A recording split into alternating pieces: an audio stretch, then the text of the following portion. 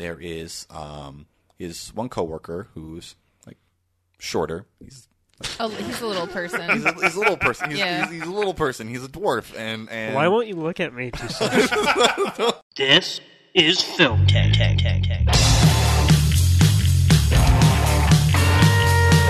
This is your last chance. After this, there is no turning back. Oh, I don't know if it's hot, but I like it. You know, we're sitting here like a couple of regular fellas. We're going to make film history. Can you say that again? Just the way you said it. Poor baby is starting to lose their hair. They won't know what they're looking at or why they like it, but they'll know they want it.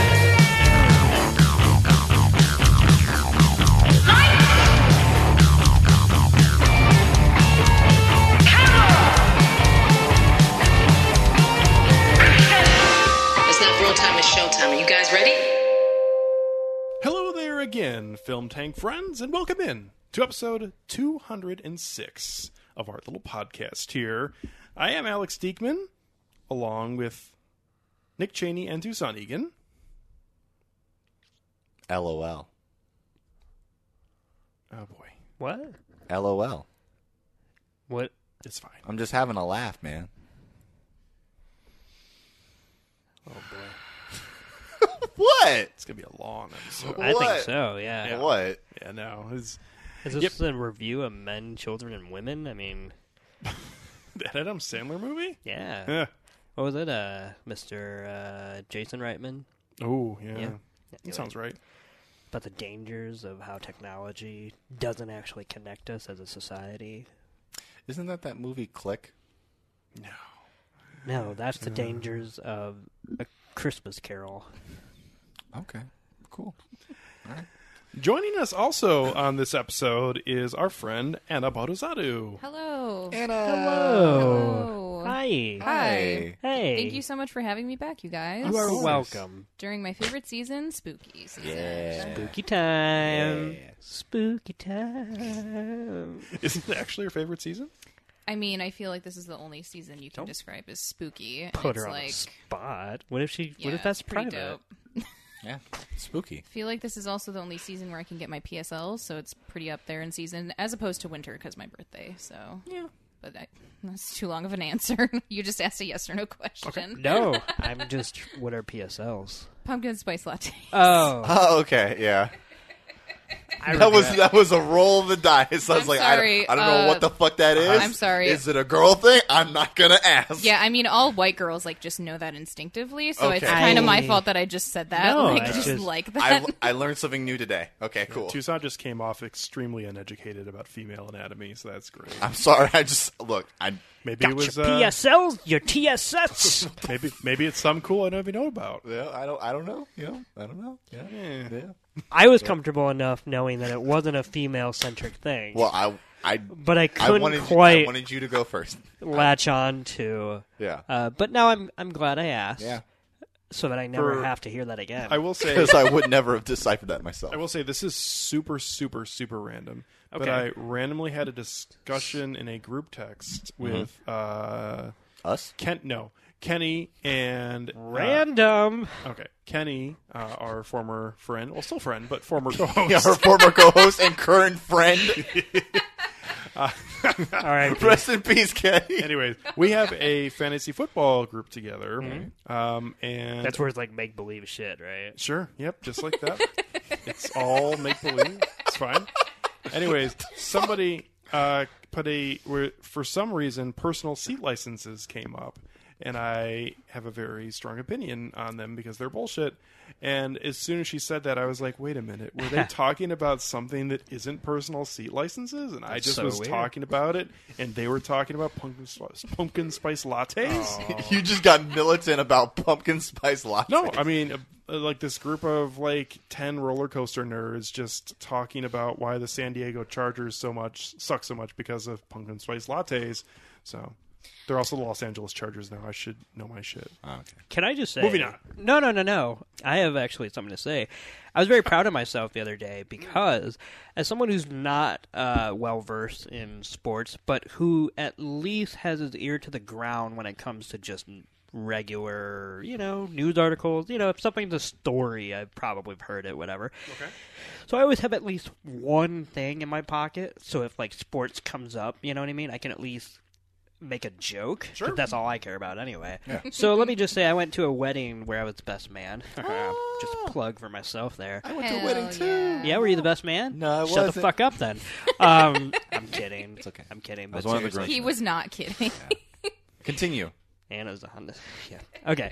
So, and they were all talking fantasy football, of course, which I cannot, and this was all his groomsmen and whatnot, and the groom, and so I let them have their fun or whatever, but then I just fucking interjected with a killer joke where they kind of got to a silent pause a little bit, and I said, yeah, well, one of my buddies on my league just traded me Andrew Luck, so I think things are really going to change for me, which is hilarious because he retired earlier this season, and that's the kind of comedy just on the cutting edge of sports that I love to dabble in. So I feel partially responsible for that. 'cause I was going to feel say, like- you were one of the ones that brought it. I was gonna say, I mean, it really- was all over my Twitter Yep. feed, but certainly you, I would say, elaborated on what the hell was actually Yes. happening. Yes. And really, the only reason why I even noticed it on my Twitter feed was because the only year I've ever actually done fantasy football, You had Andrew Andrew Luck Luck. was my quarterback. So I was already primed to recognize the name. But anyway, yeah. way too much sportsing for this podcast so far. So Yeah, but, it's like we'll do it once a year, so we don't have to do it for the Yeah. rest of the year. sure, We did 8 Men Out. That was a sporty thing. Yeah. that's true. Yeah, As a movie, though. that is true. Never happened.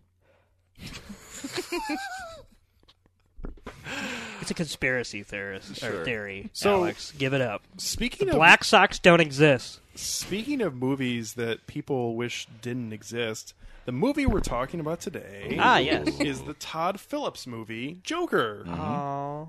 which was released a few weeks ago, and a episode that was circled on the Film Tank calendar. But as Toussaint and Nick were both alluding to, they had other things going on over the last couple weeks, so everybody was too busy, and this was just the time that worked out to, which I actually think is okay because the climate has gotten to embrace Joker in a way. Yeah, the climate has changed.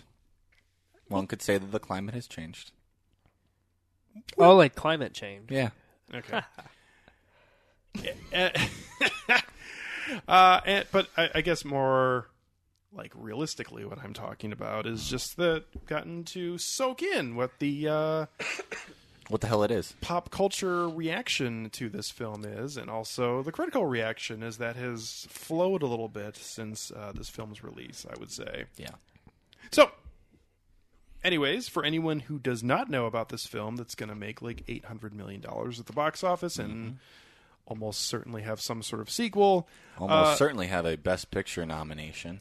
No, I don't think so. Are you sure about that? Yes. I could see Joaquin Phoenix being nominated as a bullshit nomination. Yeah, but, totally. I don't see Best Picture. Yeah. That's just me. Yeah. But that's man, fair. speaking of Best Picture nomination, really quick before we get into this, so sorry, but what is it, Bob Iger, whoever the Marvel dude is up my at top, God. he made that comment because everybody's reporting on Martin care. Scorsese and Francis Ford Coppola's comments about how Marvel movies are this or that, whatever. And so Bob Iger made a comment saying, oh, really? So I suppose you think Black Panther isn't a real movie? And that was his statement, and of course people are rightfully saying, wow, hiding behind a black movie? Way to just weaponize the presence of one black filmmaker that you decided to then. Man, that's And there's also been reports that Marvel didn't even trust Ryan Coogler to the full extent to direct that movie, No, where why they would had they? guest directors do the fight scenes and other parts of No, that. that's- they had to bring in that's- Sylvester that's Stallone not- to really get the job done. that's not second unit over here. this whole thing. I'm sorry that we're going to a tangent like this, but Par for the course. Right when we're just about to discuss what the hell Joker's about. All I'm trying to do is not talk about Joker. So this whole whatever this dust up over Martin Scorsese being asked a question. It's not like he went on the top of his soapbox and just like yelled into a bullhorn like an old crotchety old curmudgeon man just yelling at the sky. I was like, I hate those Marvel movies. I think he was really just being pretty even-handed with it. He says like, I think that they're really, for what they are, they're well done. They're crafted and stuff, but for me, that's not really real cinema. It's not really what interests me. And now, like, every single Marvel filmmaker who was involved with this whole project and Kevin Smith have decided to just crawl out of the woodwork and just defend it and be like, you're just so out of touch, man. You don't understand. It's like because they know what side of the bread they're butter. What they know where they're getting money from. And it's just like, I wish you had more self-respect. I wish you had more self-confidence, because as somebody who has been on this podcast for a couple of years, 4.5 years, we've watched quite a few of these superhero movies. Yeah. And I distinctly remember, like, at one point during our Batman v Superman episode, posing the existential question of whether or not I was ever going to see another one of these fucking films again, because they just run into one another all the time. You don't go see a Marvel film because it's high art. You go see it because it's there. It's there, and you're going to go see it, and everyone's going to talk about it, and then a week later, everyone's going to fucking forget about it, because it's the fucking fast food of films. I'm not saying it has to be fucking, like, fine dining. It can still be a good meal, but it's just like... I will say, I think my opinion on this podcast has shifted the most favorably towards superhero movies. Yeah. And yet, I also still fucking agree with everything that Martin Scorsese. Because he's not wrong. Well, that's the thing is, I only take it as a. You can disagree with him too. Oh yeah. Wrong with that, but I'm just saying, I don't take it as an affront of like, well, now I have to rethink what I've been thinking in the past year or whatever. But it's just one of those things where, but like Tucson said, the idea that because someone is asked a question, that somehow means that they are campaigning or crusading is just fucking crazy. If anything, like. These fucking like Marvel directors are the ones who made it into a huge thing. And then for some reason, Francis Ford Coppola comes out of, I don't know, the vineyard that he like retired in or some shit like that, and now he has some shit to say about it. Now everybody's because he hasn't made a good film in 30 years. I mean, yeah, but he made The Godfather and Godfather 2, man. He made The Godfather and The Godfather 2, man. It's, yeah, but they didn't make as much money as Ant-Man and the Wasp. Who gives a fuck? Oh my god. Yeah, this whole thing is just noise. Yeah, it's noise and it's dumb. It's all just publicity for both sides. Yeah, I think there's good people on both sides. Sure. Good. Sure.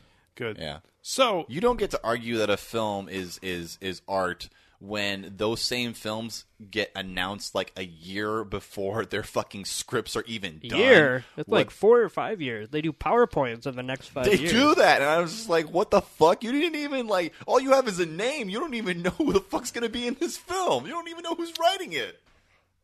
Anyway, continue. I mean, okay. I was actually just thinking about that earlier this week, and everyone's really, I don't want to say harsh opinions. Everyone's a little testy. No. Marvel was like the Prezi of film companies. Prezi.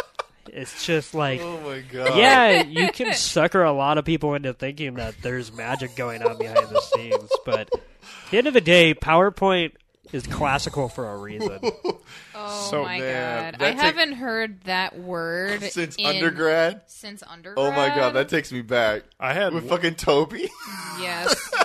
Toby and his prezzies. I had one professor who was really into prezzies, and they thought that was the next thing. Like, they thought that was dethroning PowerPoint. Like, legitimately. Oh, yeah. Yeah, definitely. Like, PowerPoint didn't exist anymore. And literally, when I think of a Marvel movie, I also have the exact same thought of whenever I watched anybody's Prezi, which is, okay, now we're over here, now we're over here, now we're over there, now we're over there, now we're over there, now we're over there, oh, now we're over there. So, oh my god, the real quick awesome. point I was going to make. Thank you, I'll be here all week. About the Marvel announcement of their next 4 years or whatever. Oh, Jesus. Okay, every film studio has a fucking schedule. I'm sure, yeah. So, But you don't just you just lay it out like a fucking roadmap. I'm not I saying don't know. They do because they can. I'm not saying it's right or wrong. I guess I'm just saying that every other studio's got something like that, and they just don't make it public. Yeah. That's true. Yeah. So, I mean, They don't, but also it also gives them the leeway to like cancel shit. Marvel still does too. New Mutants was on there, and that shit hasn't That come wasn't out like yet. MCU type, whatever. If they had put it up as like one of their there's nothing will stop the fourth Thor movie from coming out. Honestly, when it comes Like to just what I mean, just on paper. That's my feelings about New Mutants, I was actually really, really looking forward to that. And if that spirals down into hell for a completed film, I really would be very disappointed. I have a feeling it might even end up on like some, Disney Plus or something if it doesn't get a theatrical release. Yeah, but like, They'll never put that on Disney. well, but still, I feel like right. it could be a film that could be easily cannibalized, and I just don't want that happening. It'll get under the Silver Lake. Oh yeah, release it, you cowards. yeah. Okay, so Joker takes place in Gotham City. Whoa! Where During the 1980s? where a mentally troubled comedian named Arthur Fleck is disregarded and mistreated by society. Oh, that makes me sad. He then embarks on a downward spiral of revolution and bloody crime. Jesus, IMDb. This path brings him face to face with his alter ego, the Joker. Woo! Oh boy.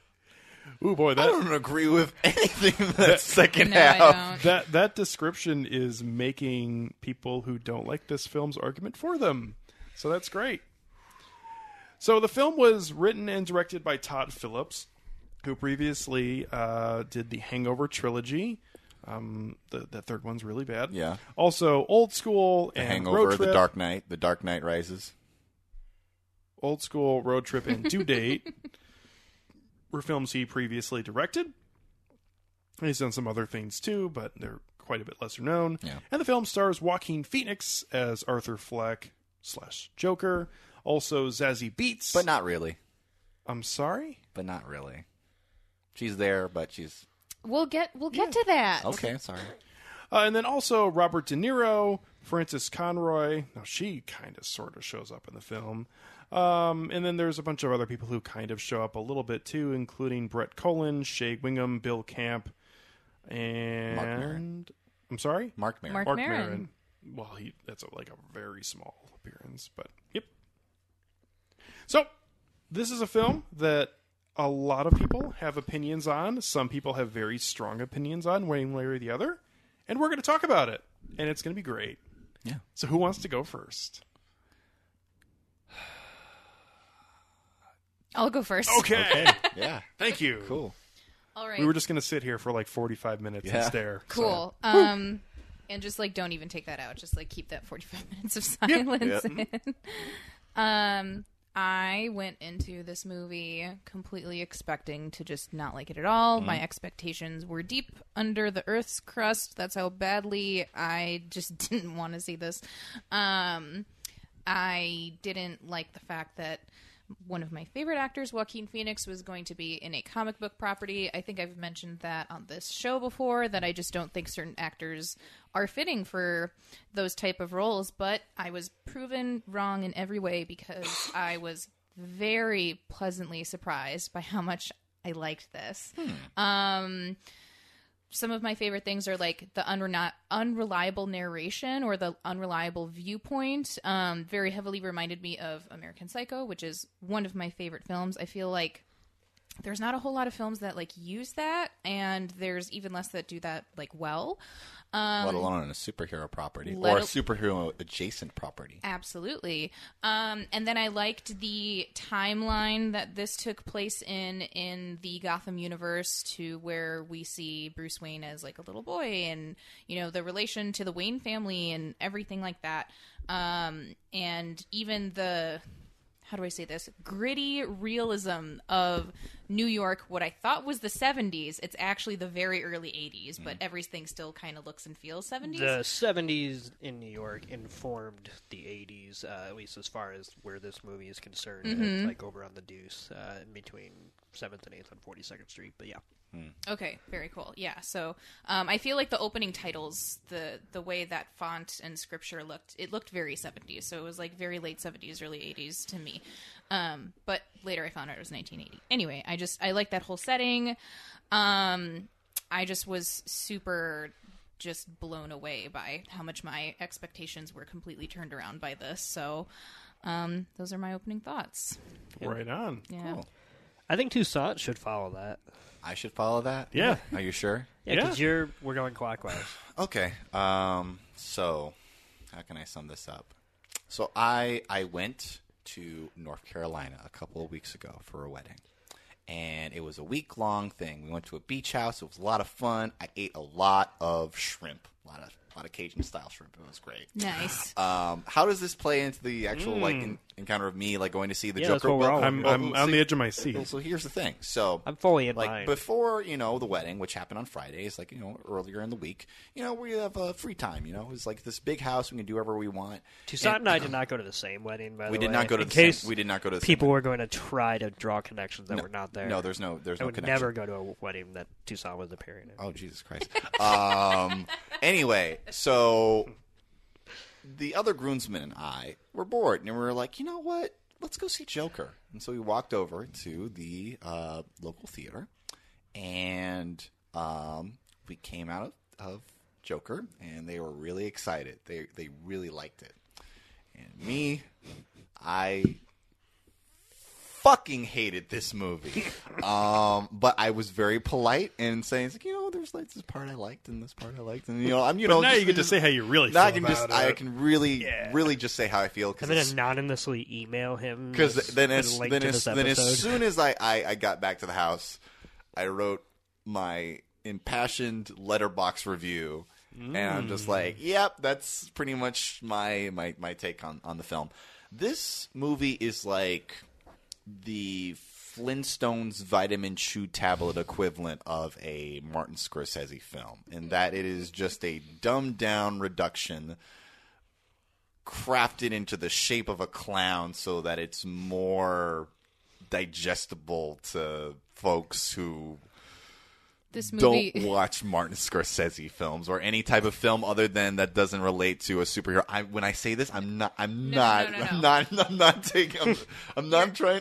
No. What I was going to say is that this movie is when Bruce Wayne uses the clown emoji on his phone. Yeah, this is when he uses the clown emoji on his phone.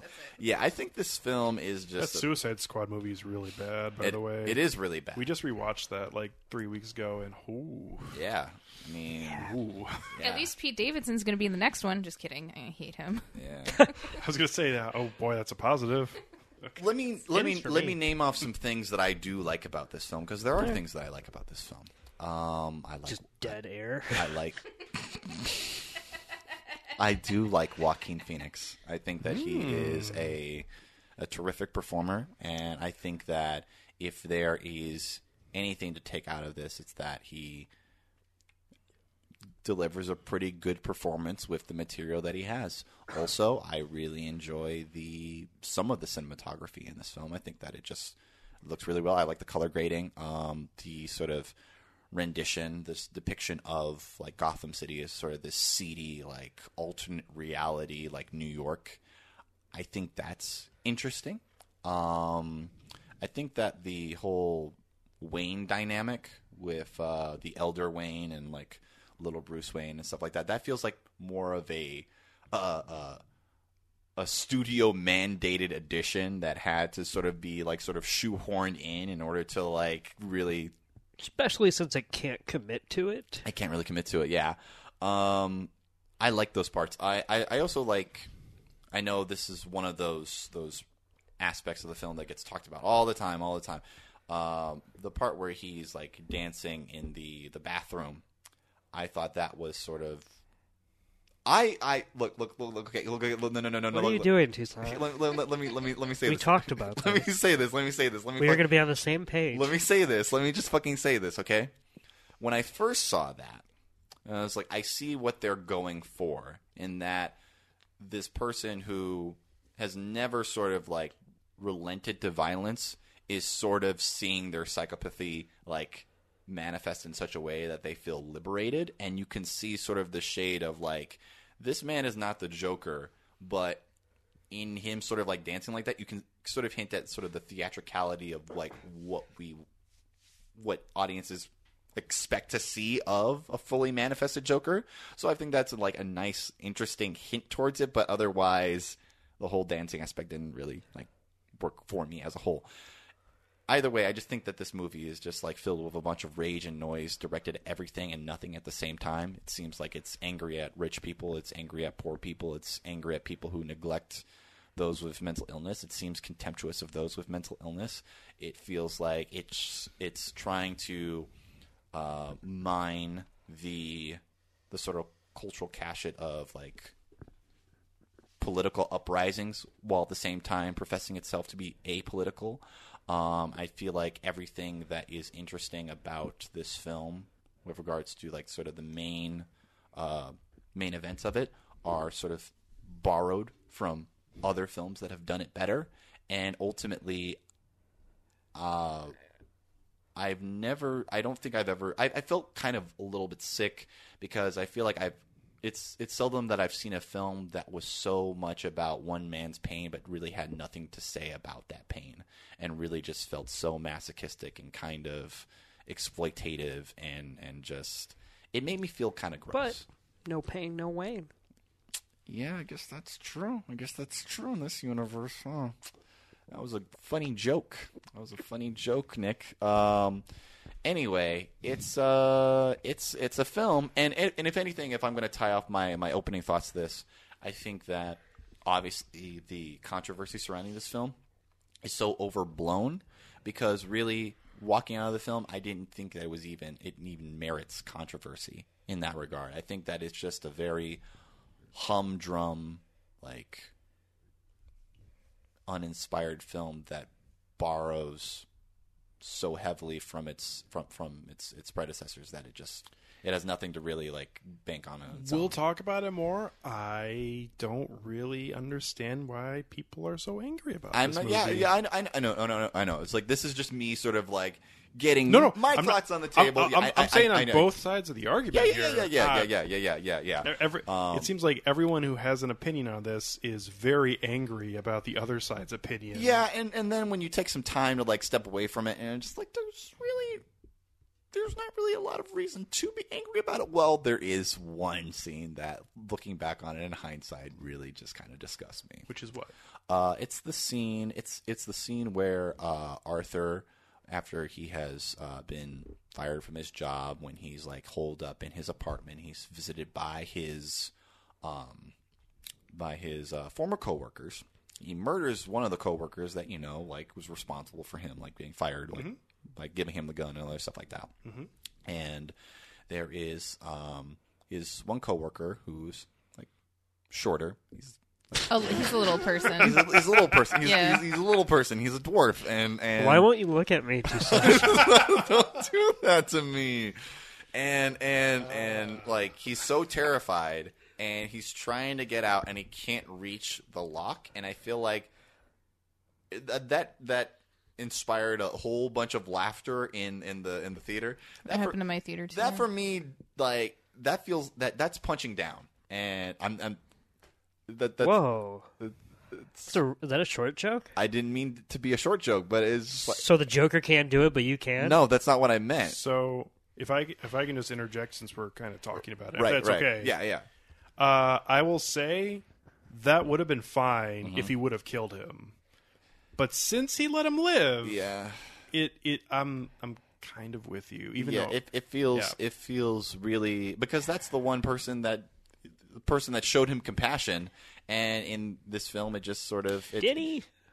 yeah, or at least Well, I mean, Arthur did say you were the only one that was ever kind to me. right. which Arthur says a lot of things.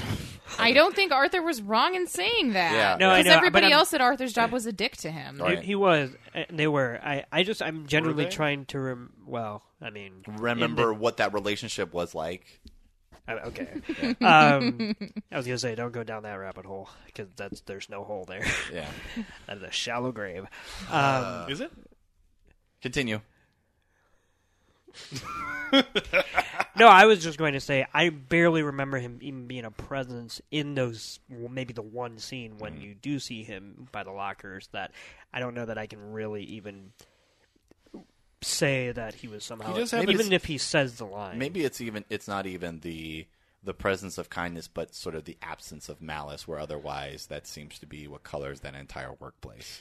Probably The abject absence of malice. That might like be just what does it. That to him, in his world, in his worldview, in his mind, constitutes even the faintest like semblance of kindness. But if he's motivated by that, and if he has a semblance of those kind of feelings, then how does he become the Joker? I'm just saying, I'm not defending this shit. Yeah. I am closing. No, I'm just trying to pull these threads, Right. through and whatnot. Right. So I am closing out my opening. that's why I'm statement. with Alex. Where if he would have blown his head off after that, that would have been a sick joke that I would have completely believed the Joker to make. Yeah, but you have to make the Joker sympathetic because he's Exactly. the protagonist. Todd does because he's Yeah, upset that he can't have movies anymore where people, grown men, jerk off babies. Jesus Christ. Anyway, continue. No grown men. Wait, what?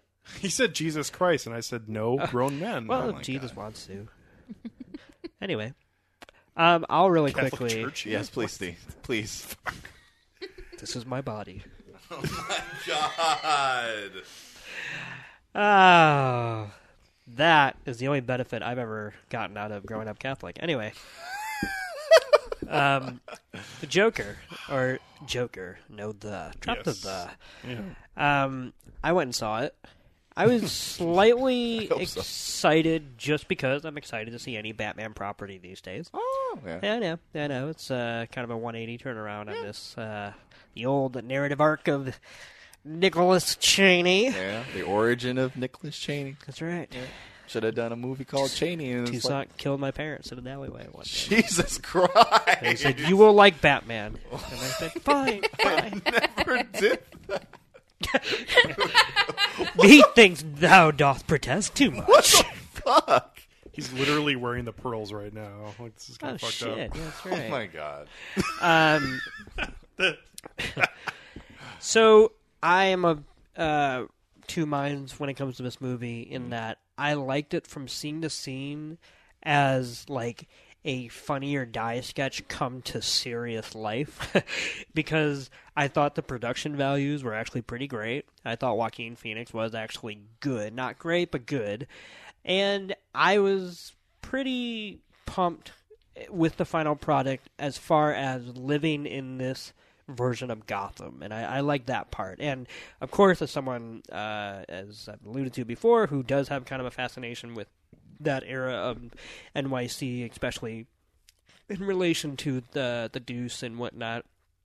In fact, there is a nice little shout out in this movie where when Joker is very early in the movie doing his sign thing before he's robbed, behind him, Todd Phillips has meticulously recreated a poster marquee that changes the title of the movie, so he's not explicitly calling out the film, but the design is shouting out an Andy Milligan film called Fleshpot on 42nd Street, which is a great sexploitation film that everybody should watch, as long as you're okay with unsimulated penis going into vaginas. Huh. And but anyway, that was a very to go through all that trouble of production design to recreate that is very interesting to me, that for a 1 second shot. So I love the way that this world was created, and how thoroughly New York it was. Like, it didn't really attempt to become a version of Gotham outside of this New York identity, and I actually thought it worked because of that, because we've seen Gotham a million times over, and I pretty much am open to the interpretation that Gotham can be any metropolitan area, depending on the story it needs to tell. Did you notice the goat heads on Arkham Asylum? No, I did not. It's like there was these stone impressions. I know this is totally non sequitur, but kind of lending to the depiction of Yeah. of this. Like there's like these faint like goat head impressions on like sort of the pillars, like when Arthur is walking to Arkham Asylum. And I think it's called Arkham Hospital at this point. Arkham Hospital, It's not yet the asylum. Yeah, it's not the asylum. I thought that was really cool. Yeah. And like Gotham translates to the place of the goat. So I thought that was interesting. Yeah, well, it's funny if you Anna, you just pointed out that it's called Arkham Hospital in this era, which I think is actually very interesting because that almost foreshadows the idea that much like where Arthur makes his living, which is, as I've said, kind of over on that 42nd Street, that entire area and Times Square in general is about to become victim of gentrification, and a huge cleanup operation is going to be underway by the end of the decade by Mayor Ed Koch and his cronies. And so I think it's funny that even Arkham Asylum is still Arkham Hospital at that time, but the more people that they would probably have to put in there to so to speak, clean up the area, then it becomes a literal lower class of a works location in and of itself. This place is already stretched to such a fabric that it's almost bursts. retrograde that eventually it will become a worse version of itself. Yeah. And especially a quote unquote un-PC version of itself because our asylum is no longer used in the medical world and whatnot. Right. But yeah, as a Joker origin story, I think this is awful. I don't really. Here's what I think. I think Arthur Fleck is just a horrible character. I actually like pretty much from the moment he shows up on Robert De Niro's show. I forget his name. Murray Franklin show. Maury Frank. I was about to say Maury Povich. You are different movie. not the brother. You are not the Joker. And so I actually think from that moment on, I do think Joaquin pretty much earns it through his sheer acting alone, even if he has to give a very terrible "we live in a society" monologue. We live in a society. Like, putting that aside, like, I genuinely did kind of like the uncomfortable tension between him and Maury, of him saying, like, why did you even invite me on here? Because that's very true. And you know what I mean? Like, you can't... It's almost like this movie is almost 10 years too late, because right now... we, and I'm gesturing to us at the table, but also live in a society. Anyone who's listening, live in a society where things like American Idol auditions are out of fashion. 10 years ago, we used to be all over this kind of shit, where we loved to, shall we say, take people to task and really relish in just the utter. But right now, if you just look at, like, and just going with the same metaphor, but like reality TV, things like The Voice is probably the most popular reality TV singing show because the entire concept is based on it doesn't matter what you look like, it just matters what your talent is, you know what I mean? And we're not making fun of you, we're just trying to make your dreams come true.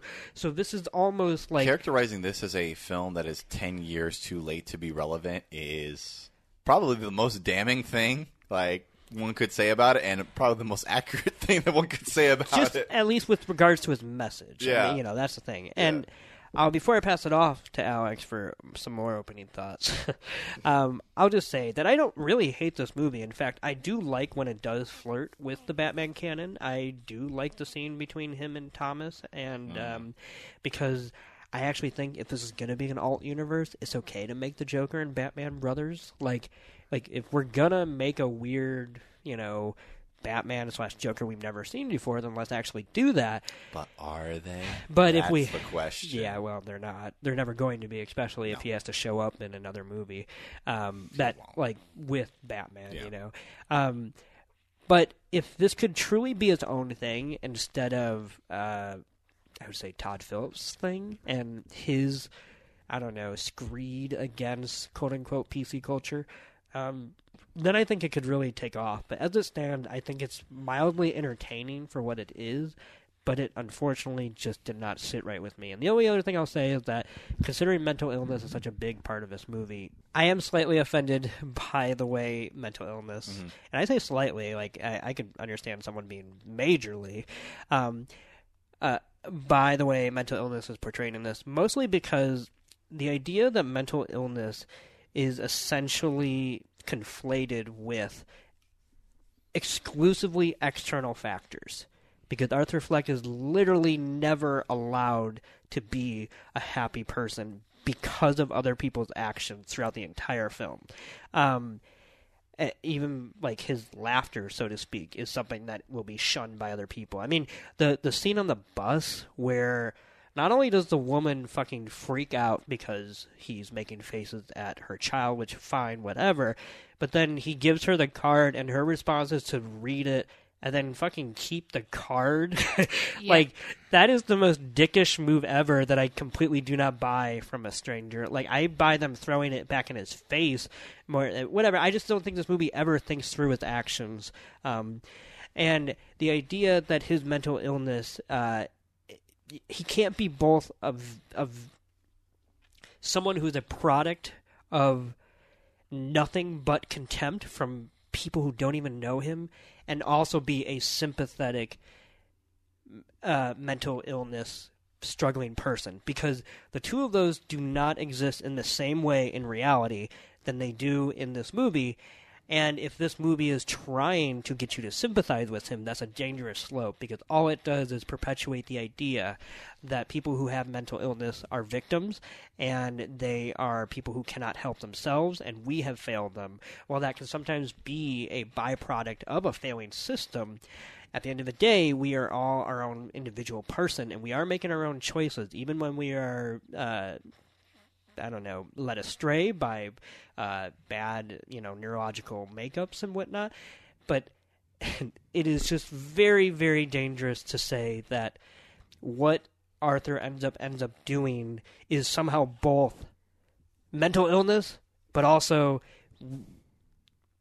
nobody literally wants him to exist at this point. Like, you can't have both. This is literally a more tactful and intelligent and an insightful version of the conversation that happens between Joker and Robert De Niro's character.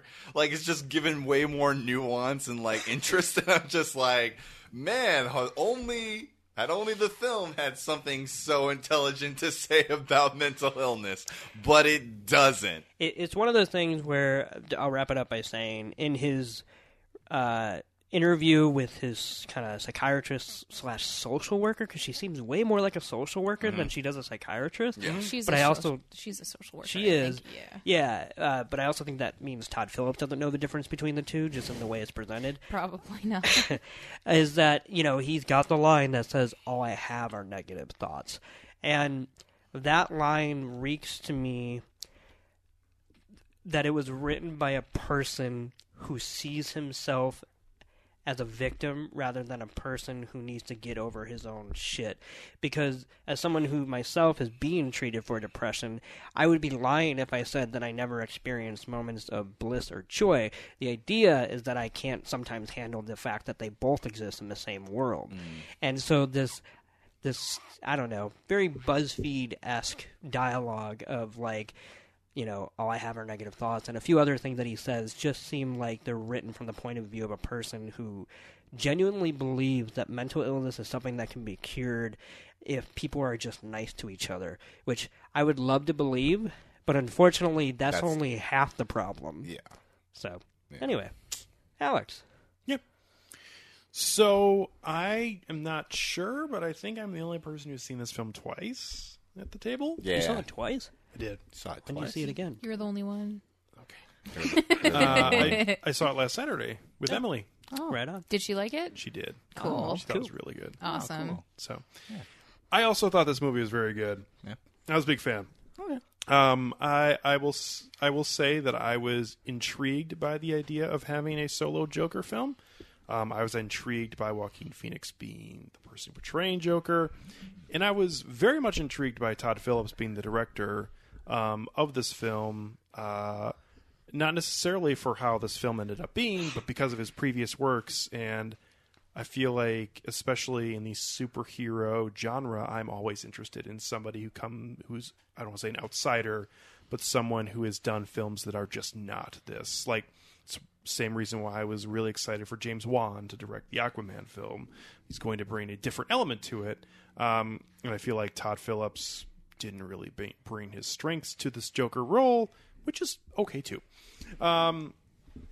So all that being said, I was interested in what this film was going to be. This is another film that had a really good first trailer, which doesn't mean shit for DC movies.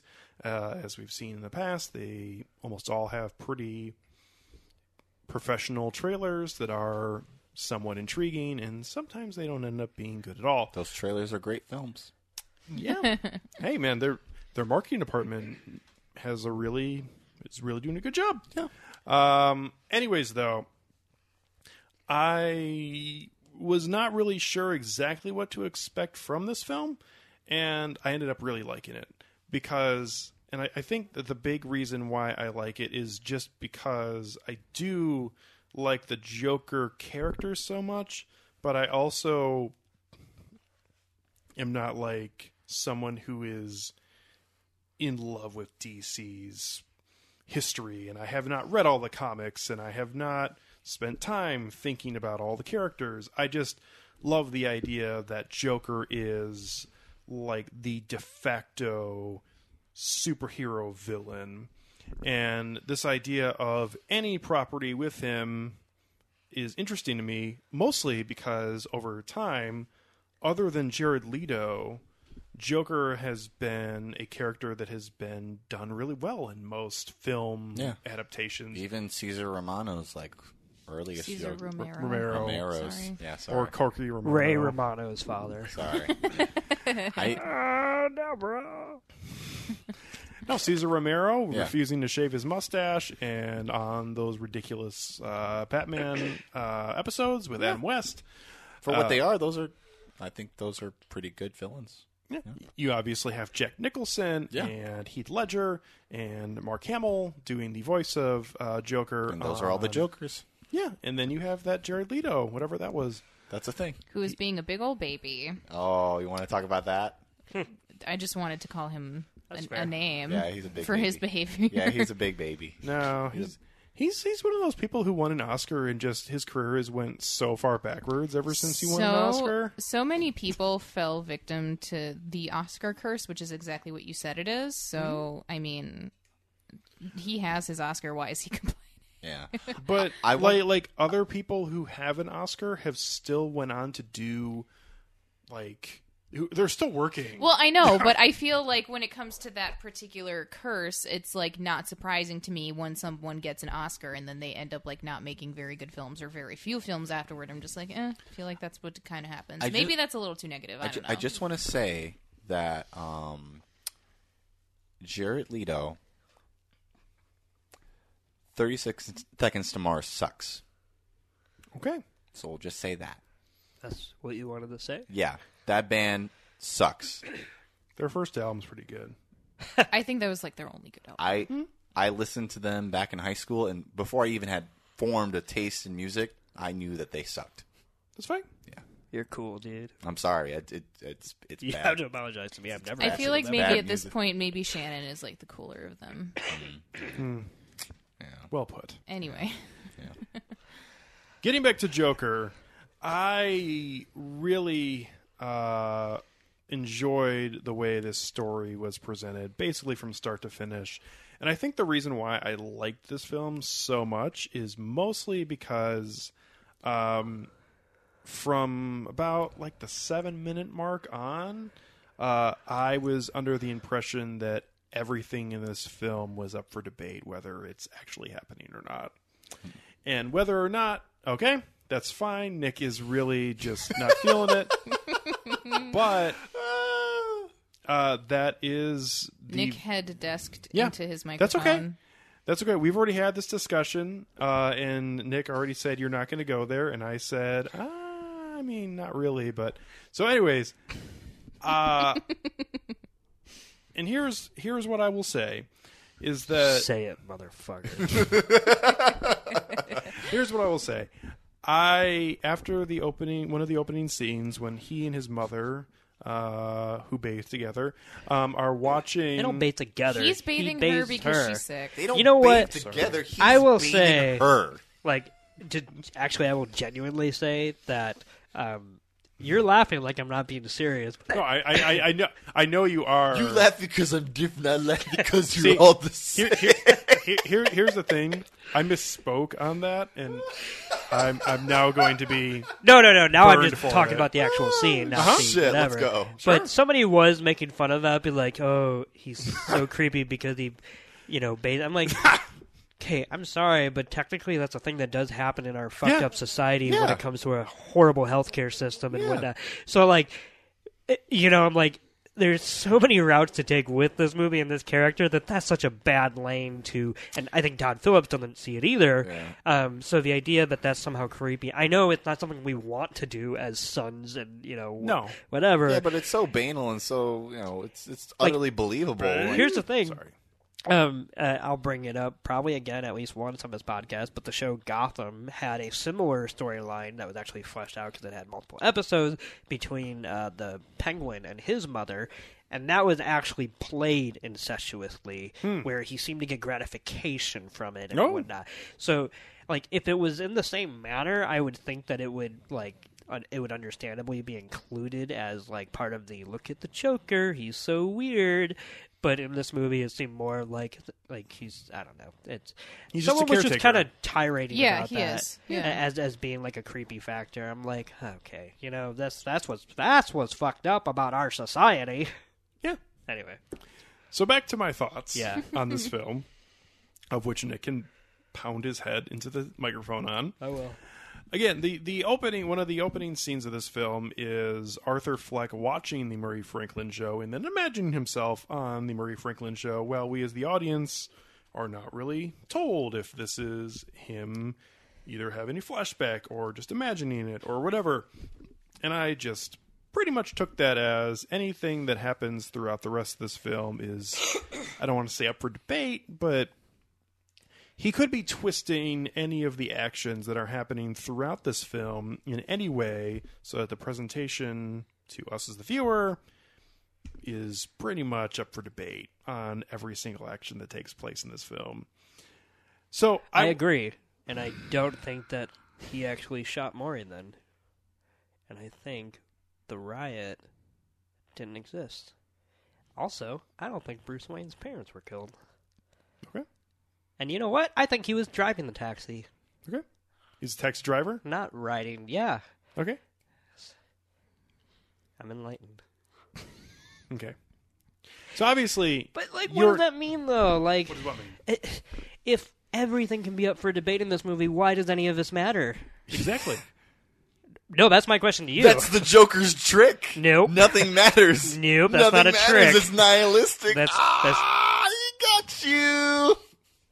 It's not a trick. It's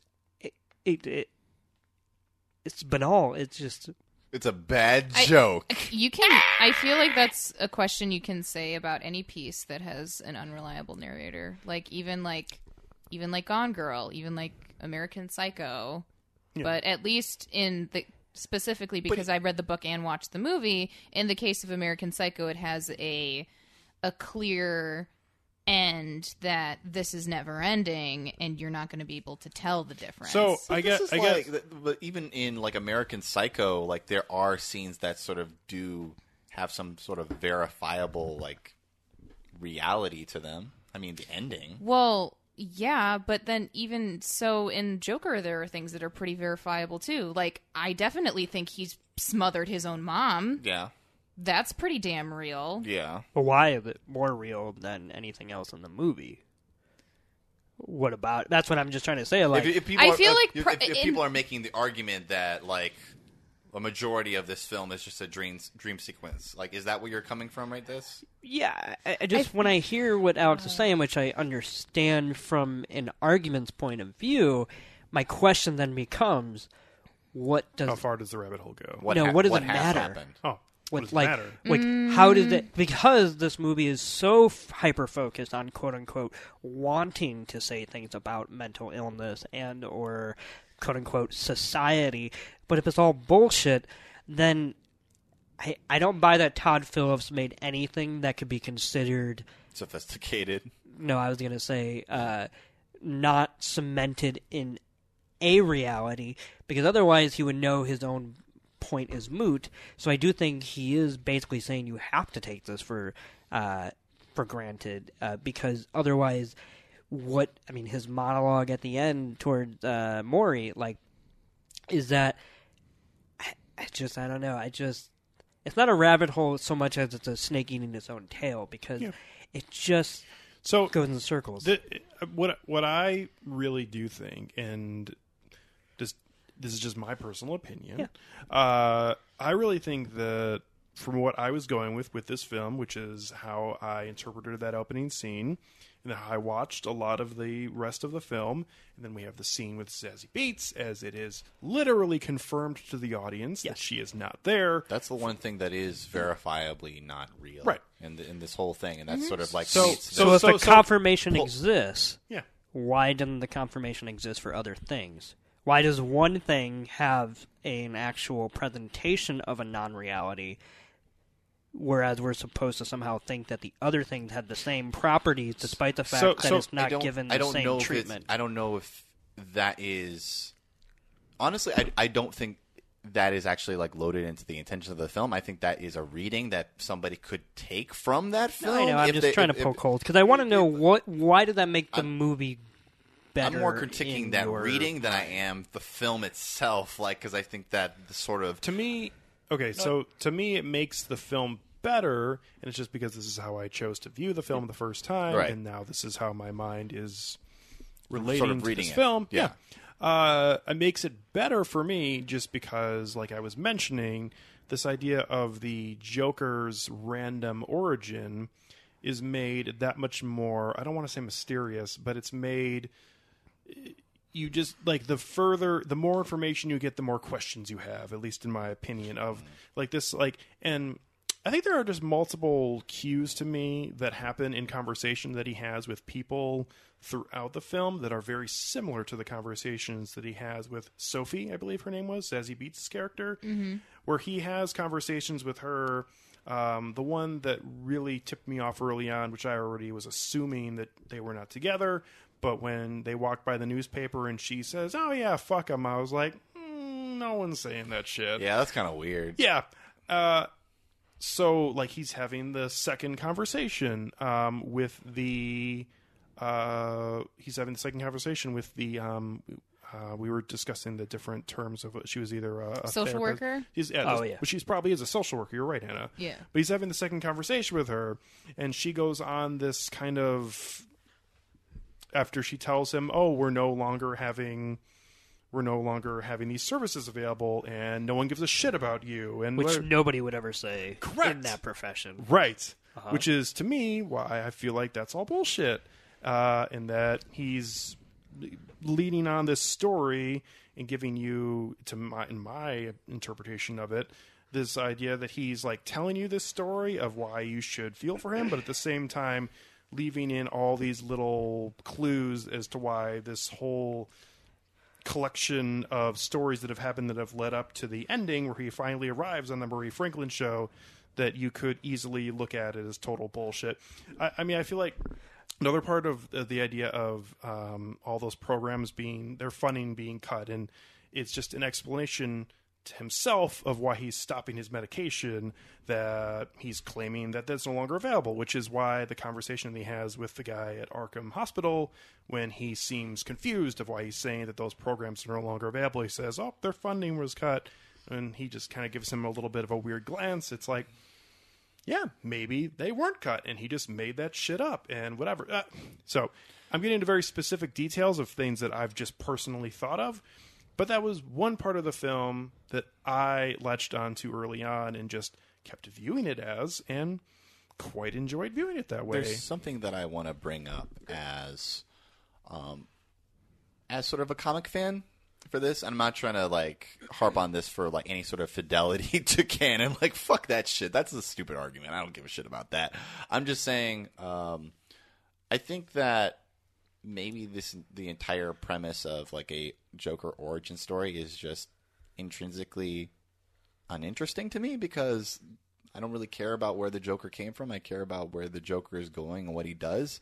And that I think that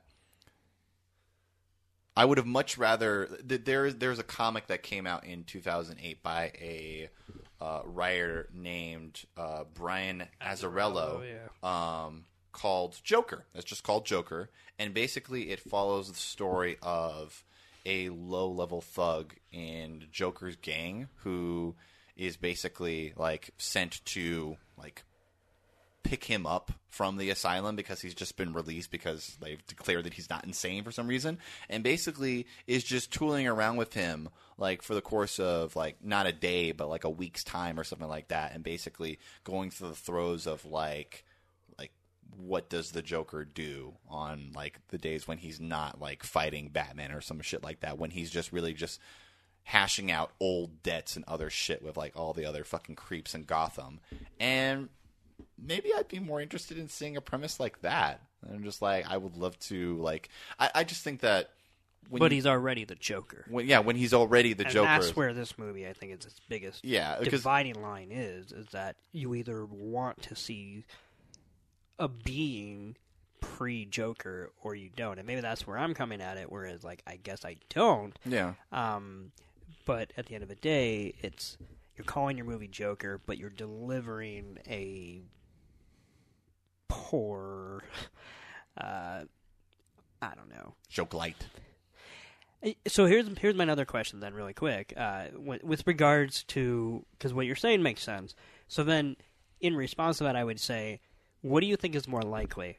That Todd Phillips has the nuance to go above and beyond in depicting this chaotic mental illness, that he would love to live in this ambiguity of that kind of small detail of affectations and, you know, missed sentences or whatever, or that he just has a slightly elementary take on mental illness. I mean, if that's the qualifier, I obviously think it's the latter, because Todd Phillips, who's shown his ass ever since the release of this film, and he's made a fool of himself for the most part. Outside of even Todd Phillips' own behavior, I don't think the film is built for that. I honestly just do not think that. If anything, it's just more so for setup of the plot than anything else. Like, I mean, of course, I think like you, I do have a similar kind of criticism where it's vastly oversimplified the circumstances behind Arthur's slow descent into madness. Of course, we would like to see a better one, but I mean, it might be a combination of both. That's my 2 cents. You can't expect that. And Todd Phillips, come on. Exactly. Yeah. And I'll argue against myself. White men have such a low bar. So. Oh man. I'll argue against myself too and say that I'm actually of the mind that one should never actually take what it's like. The director is one person and his voice is not the movie's voice. Obviously, sometimes they're inextricable from each other. But like, if you like, I genuinely think Roar is a great film, and yet if you were to ask me why I think it's a great film and why that guy thinks it's a good film, the guy who made it, I totally see. I'm pretty sure we'd have a very different response. So that is, literal proof positive that I'm also against the idea that the auteur gets to necessarily define the parameters of the work, which is a reason why Joaquin Phoenix was a great choice for this role, because I think his performance, even if he's following a lot of what the script is saying, I think his performance is really what sold this idea to me and made this even possible in my head, that this could be going along with what the Joker's usual fucked up origin is that there's no origin and it's all bullshit. And then I'm thinking that, and then thinking, oh, it could be possible, because every time something happens that seems like it, I mean, and there's just, I mentioned a couple examples, but there's a lot of little things that happen throughout this film that are, I don't want to say possibilities that could be created, but like early on in the film, like there's the discussion about the idea of him having his sign stolen, and then he's beaten up by the thugs in the alleyway, and then he has to give his sign back. He said, well, I don't have the sign. Well, who who would beat anybody up over a fucking street sign. Hooligans. Huh? Hooligans. Now that Those you mention, gosh darn Gotham City. Gotham Silly. Now, see, that's the thing. Gotham Is City, where Gotham you City see silly hooligans, those warriors just banging those bottles together. Just yeah, right. No, and so that's the thing is we are watching the exact same movie because what ends up happening is that if we are two coins literally rolling on the edge, I'm ending up just happening to be falling on one side where you're falling on the other because when I hear that scene, I'm just like, oh, this is another extremely contrived way to somehow garner sympathy for someone who is struggling with mental illness and the entire world is out to get him. And in my opinion, that is the MRA manifesto personified, and it runs its course throughout the entire movie. And if I look at it and I say, okay, but did anything really happen? Then this makes it a safer movie because then it's like, well, we don't have to take him too seriously. But I think everybody involved wants you to take Joker, or I should say Arthur, seriously. And I think it really comes down to one choice that I think illuminates the rest and kind of sheds light on how informed their choices was, which is you have to do a origin story for this villain. Everybody knows this villain. The villain has a signature look. I mean, you can play with it a little bit, obviously, but there's the thing you have to do. We are all clowns. Yep. And the other signifier is his laugh. So in this movie, his laugh is a literal medical condition, which thankfully, while it exists in real life, they don't actually name check it in the movie, which I think did anybody who actually suffers from this unfortunate affliction a lot of favors so that people do not think that this is either A, what it's like, or B, So some kind of maybe this makes me a representation. bad person, but I still fell on the possibility that he just made that shit up. That he... I don't think I don't think he did. No. That's a little too meta. I That's think So what is going on here? just what the fuck is going on here? I'm flabbergasted. Joker's trick. So what is he...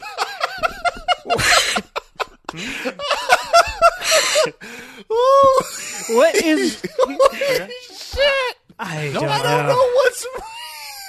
Okay. Why? What is Shit. his deal? I know. What's his deal? He's the Joker. Why is he so angry? He's clearly smarter than everybody else in this movie. You just expect the Saw music to play at the end. He made this up, and yet people are also not buying it. So he's either the worst villain ever. Or the greatest villain ever. I don't get it. The greatest Are villain you and just greatest saying that to filmmaker. just try No. to... Okay, No. because I just...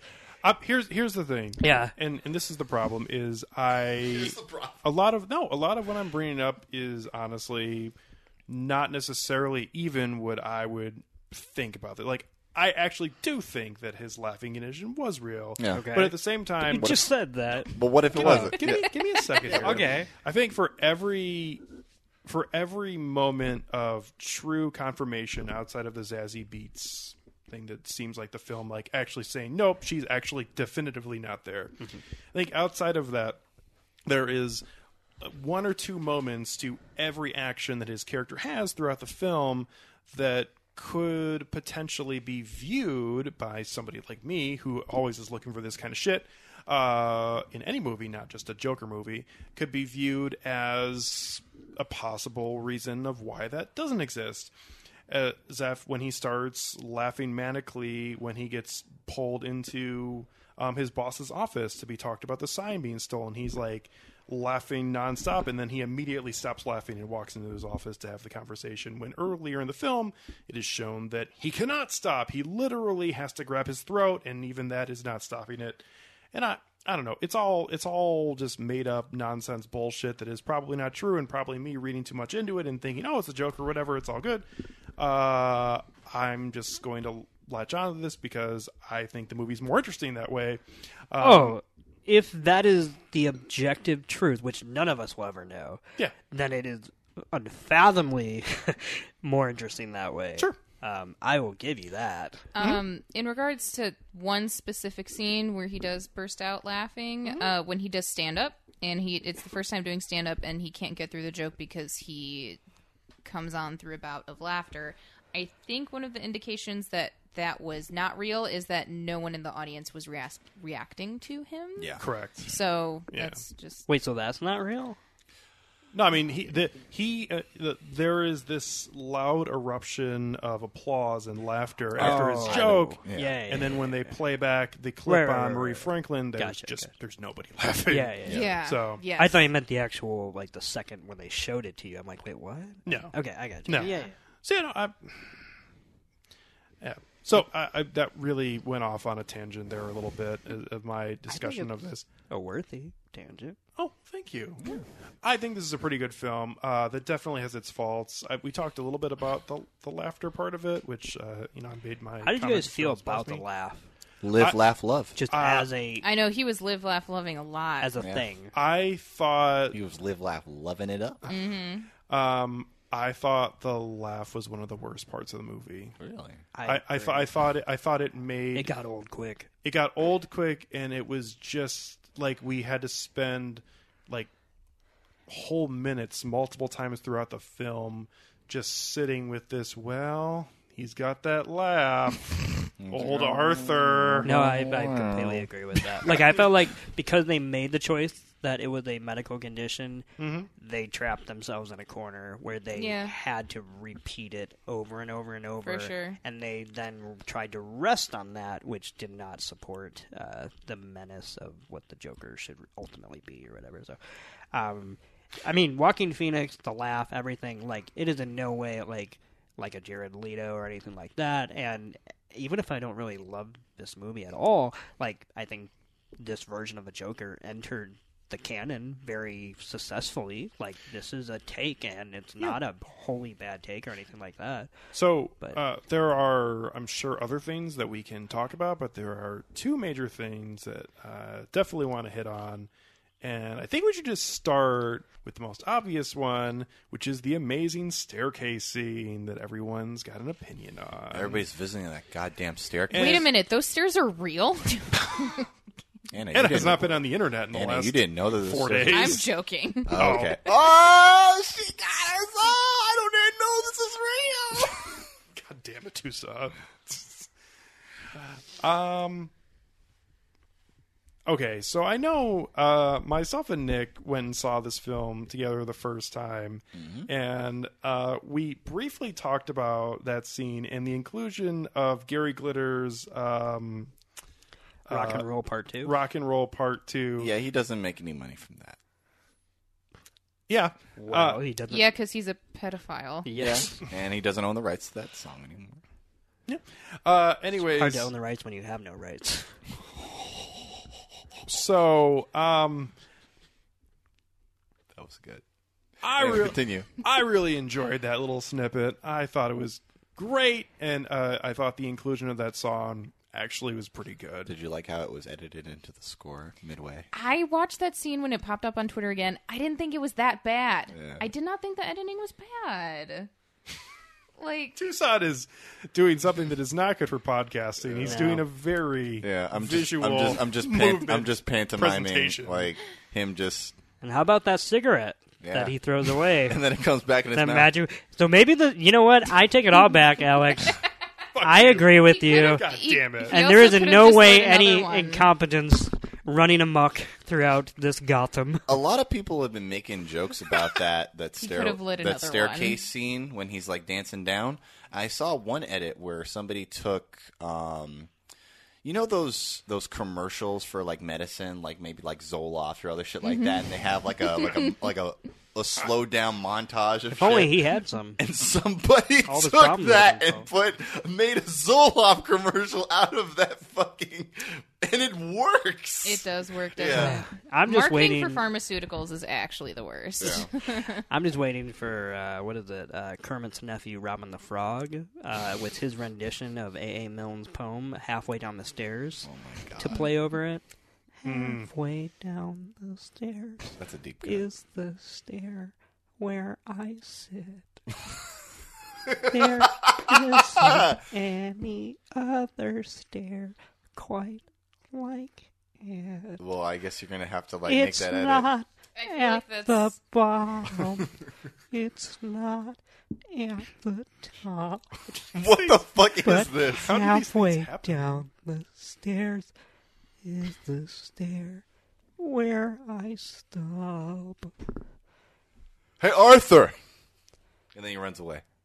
Halfway. No. I feel like that's something you have to grace to the internet. Yeah. Nick. Oh, it's. I should. It's Really. already pretty much done. Yeah. That was in the Harvey Korman hosted episode of The Muppet Show in season 1. Look it up, people. I don't know. That scene to me is just like it's one of the few times that it does feel like just a silly superhero movie to me. Yeah. When the Joker is going on the stairs. That should feel right at home at an examination of an extremely. Yeah. You couldn't even complete that sentence. I won't talk about the stairs scene. It's okay. I have nothing to say about it other than I fucking hate the use of that song and the idea that that scene will become basically Some type of pop culture canon. pop culture canon in a very specific niche of frat boy college posters of like, remember when Arthur danced on the stairs and he was finally liberated from the world by dancing along to a pedophile's rock and roll song? That's just what is that? They already did it in the bathroom, okay? Yeah. And that was actually a much better scene. I mean, it was okay, but so all I feel Because the dancing scene made it onto the poster, Nick. yeah.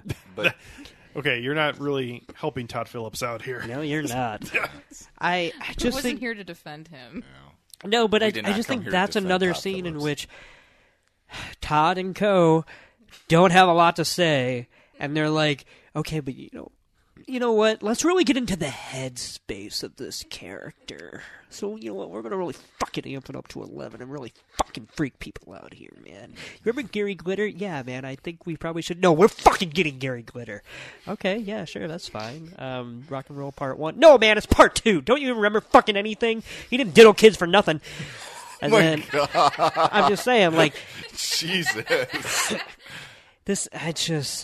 every time a character speaks, it's some of the worst writing I've ever heard, and yet every time they don't speak, it's some of the worst fucking absence of words I've ever experienced. And I don't know how Todd Phillips did it, so in that sense I applaud him. Wow. Oh my god. You know what? I didn't even dislike this movie as much as I do tonight. Your feelings I mean, are it's been coming 2 out. weeks. I haven't really tried to think about it. Yeah. So. Wow. Yep. That's like okay, that's an all-time moment. So, the other part of the film that I wanted to mention was the 15-minute or so part of it that involves Thomas Wayne and also involves Bruce Wayne. And Alfred Pennyworth. I was going to say, and a non-old and dying version of Alfred Pennyworth. Oh, man. I can say a positive thing because I said this to Alex. I said that the Joker, this movie, Joker, definitively proved that Alfred Pennyworth, the character, works in every and any fucking iteration of Batman because I loved his little scene where he was very protective and the actor He's dope. that played Alfred's great, yeah. just fucking like I will take every single version and moment of Alfred I can get. So that scene, first of all, obviously includes Arthur finding out that Thomas Wayne is his father from his mother. And then you're obviously exposed to that whole storyline of the idea of likely, and as the film presents it, that her mother made that up and it's all bullshit. Although, obviously, very possible that the alternative is true. Wait a minute. Yes. Wait a minute, though. So now that is reality. No, I should say that is fantasy folding in on itself. What's that? The ambiguity of the That's the exact inverse of everything you've been reading into the rest of the movie. What is? The idea that she was telling the truth about Thomas Wayne, even though the film at least somewhat presents a concrete rebuff of that. No, she's completely sane, and everything that she how do those are two jigsaw pieces that do not fit together. I think if at least in my opinion, it's exactly what I was talking about, because there is no definitive answer one way or the other. I would pay real money to have Nick react like that to every movie you guys talk about, just in general. How much we talking? Every time they open their mouth. I mean, especially in the 1970s, 80s time period. Oh, and this is 30 years prior to that. So we're talking 1940s, 50s, probably 50s. Yeah. Okay, powerful white businessman, and I'm completely cognizant of the idea of how this can happen, how it could have come about. Okay, yeah, but that doesn't mean that I'm somehow going to go against the film's own rules for portraying its own plot. Why do I have any reason to believe her over medical files? Because Arthur read them? No, I mean, those medical files could have easily been fabricated. Absolutely. Okay, That's what they could have been, but this is not a story about that. So why is every facet of this story so ambiguous? If everything is ambiguous, there's nothing here. Correct. That's fine. So why are you even... I don't understand what is happening. What? Here is... Why do you want this to be the case? Did Todd Phillips give you a hand job? Because if so, where's mine? I just... So, to... You broke me. First time. You did. You want to move on to final ratings? Not yet, no. What the fuck, Tucson? Got wood for final ratings over there. I want to Jesus. jump off what Alex had brought up, rather Okay. than just bash my head against a door. I was going to say, be bewildered like Nick is right now. So, in regards to the whole connection to the Wayne family, that was definitely one of the things I continued pondering after seeing this film, mostly because Batman is easily my favorite superhero, so I love the entire universe. So, that was so interesting to me because during that scene with Alfred very clearly knew who Arthur Fleck was. So, I got that vibe too. yes. I thought that was super duper interesting. I think at the minimum, the affair could have been real. However, not sure of the paternal status of Arthur Fleck. Also, my initial thoughts upon viewing this scene after the death of Arthur's mother, and he's like getting ready to go on the talk show. He holds up an old picture of his mom, and on the back of it, we see the writing that says, "I've always loved your smile," and then I think like the initials TW. Yep. Also could have easily been fabricated. Exactly. My first thought was, Homegirl just wrote that herself because she wanted to like certainly believe that she was in love with Thomas, even though he outrightly said, "No, your mom is crazy," to Arthur. But, I mean, at the same time, what if it was real? I don't know. But also... What if Thomas Wayne is a douchebag?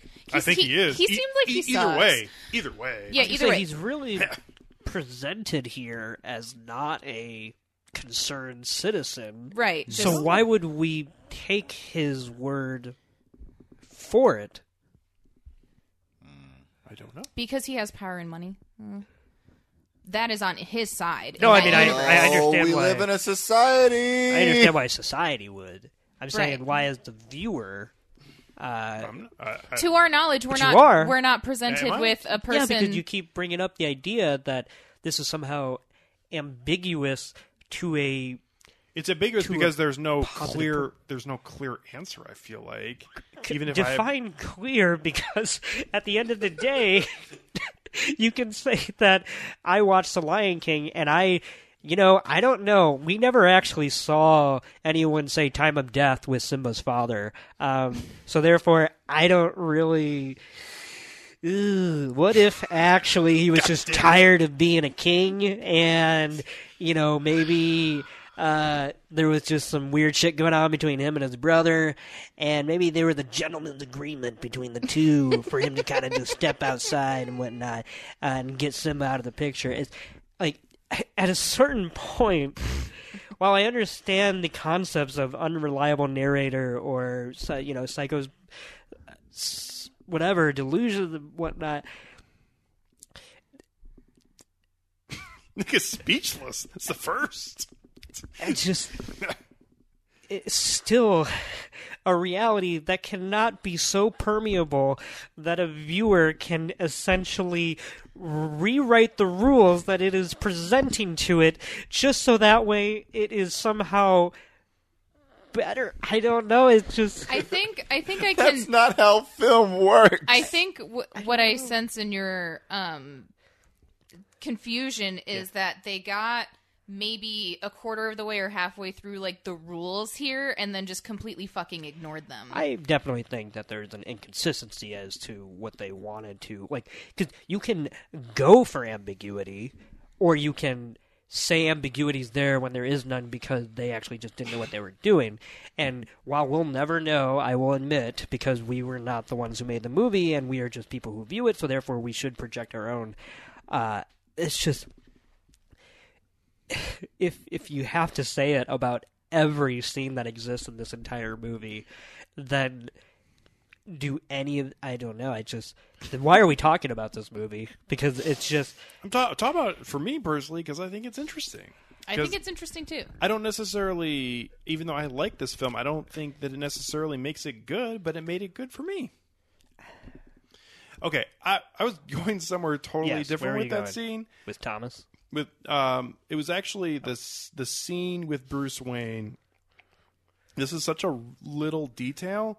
but I seriously just smiled to myself when he went sliding down the pole to go over and meet with the Joker over at the fence. I thought that was just such a cool little in-thing from the 1960s series, and I thought that was just a great little wink or tip of the hat or whatever. And I agree. Yeah. Now, whether the pole was really there or not... Fuck you. Now you're just being a real piece of shit. No, I like... and also, too, another thing that I guess may or may not literally happen in the film. Yes, anyways. When we see Thomas Wayne giving his speech after the murders happen on the subway, and he's talking about only cowards wear masks, I thought that was fucking fantastic, as obviously his son would go on to be one of the most popular superheroes of all time and whatever. And that's actually something that's, like you're saying, is great. And it's also something that's, I would say, almost regularly treaded on in a lot of comics and interpretations, that while there is certainly some that are very favorable to Thomas Wayne, there are a lot that where basically it almost unequivocally states that if Thomas was around, he would not want Bruce to be Batman, so to speak. Mm-hmm. So that felt like a very authentic exclamation in an alt universe world. So, and as I prefaced when I started talking about this film in my initial thoughts, which have just kind of spewed off into our general conversations, my real thoughts on Batman and the Joker only come from the movies that really have been, in the theater since 1989. Yeah. So Thomas Wayne is really just a non-character in all of those properties. So this is the first time, at least on film for me, that we see him as an actual character, and he's a real big asshole. Uncle Ben has more personality, respective to, for sure, like his superhero than like Thomas Wayne ever did. So, but they do have more in common than they think. They're both dead. I was going to say they're well both done, Toussaint. Shot, yeah. I connect the dots. Thanks, man. Circling Connect back the to the never-ending questions that came back to Nick. So I don't know if this was a reflection of God, it's never ending. the narrative that was presented to me, or just my severe lack of intelligence as a moviegoer. But at the very There's no such thing when this movie is concerned. at the very end, when Arthur is in Arkham and he is with I assume a different social worker, and it's implied that he kills her because he exits the cell with bloody shoes. Oh, toward the very end. Yeah. Very, very, very end. And then he exits the hallway and starts running, and it goes into a T shape, so you just see him running like to the side. Nick loved the way that scene was shot. And then there were more people like just appearing in the frame and running to one direction, running in another. I thought Todd Phillips was trying to fuck with me because I thought he was just showing repeating images of the Joker over and over again and not different people chasing him. And so I was like, I don't know. Did you saw it twice, right? Those were. Did you think? Those orderlies? Those are people who are working there. Okay. Exactly, those were people that were chasing him. And then when I had told that to my boyfriend, he was like, Anna, no. That I mean, it's far away, and I actually told Alex this, that I actually thought that's what that I'm saying, scene, the sequence, was so poorly shot because it thought it had landed on something artistic with this kind of distance that it actually became just obfuscated by any artistic intent. Because while I didn't necessarily see them as anything other than orderlies, the light that comes in, which I thought was supposed to be something... I don't know. It's not supposed to be anything in particular, but it was a choice made. It just made it actually hard to look at than it did, actually give anything to the structure of how that's laid out. The way that scene was shot is making your argument, Nick, and not making mine, of Todd Phillips being like, it'll look cool if we have sunlight coming through the window. Why? Yep. Even though the action is right there, and we actually kind of need to be able to see it because it's on its own axis and it's from far away. Jesus is looking down on him. Yeah. Okay, so small note for that scene is we're going into the credits. I'm just playing a different version of the send-off or end of episode music that they play on the Murray Franklin show, which I thought was pretty fantastic. Murray Franklin. I thought actually Robert De Niro was pretty good in this movie. I enjoyed him. And I actually really enjoyed the Murray Franklin show being sort of the start to finish as a plot device for Arthur and Joker's character, as he starts off absolutely thinking that Murray Franklin's the greatest and then ends the episode by murdering him, obviously. So I thought that, as a plot device, I actually think using that as the connection between his character at different points is actually pretty good. And I thought that it was pretty that it wasn't even the discussion on the actual set, which I thought was pretty good, even if it is pretty basic, like we were saying, Nick, earlier. I think the monologue is basic, but I like the back and forth between the two of them. I mean, the when he does tell the joke and the one band member who clearly does not get the tone just plays the trombone. I don't know. I just thought that was fantastic.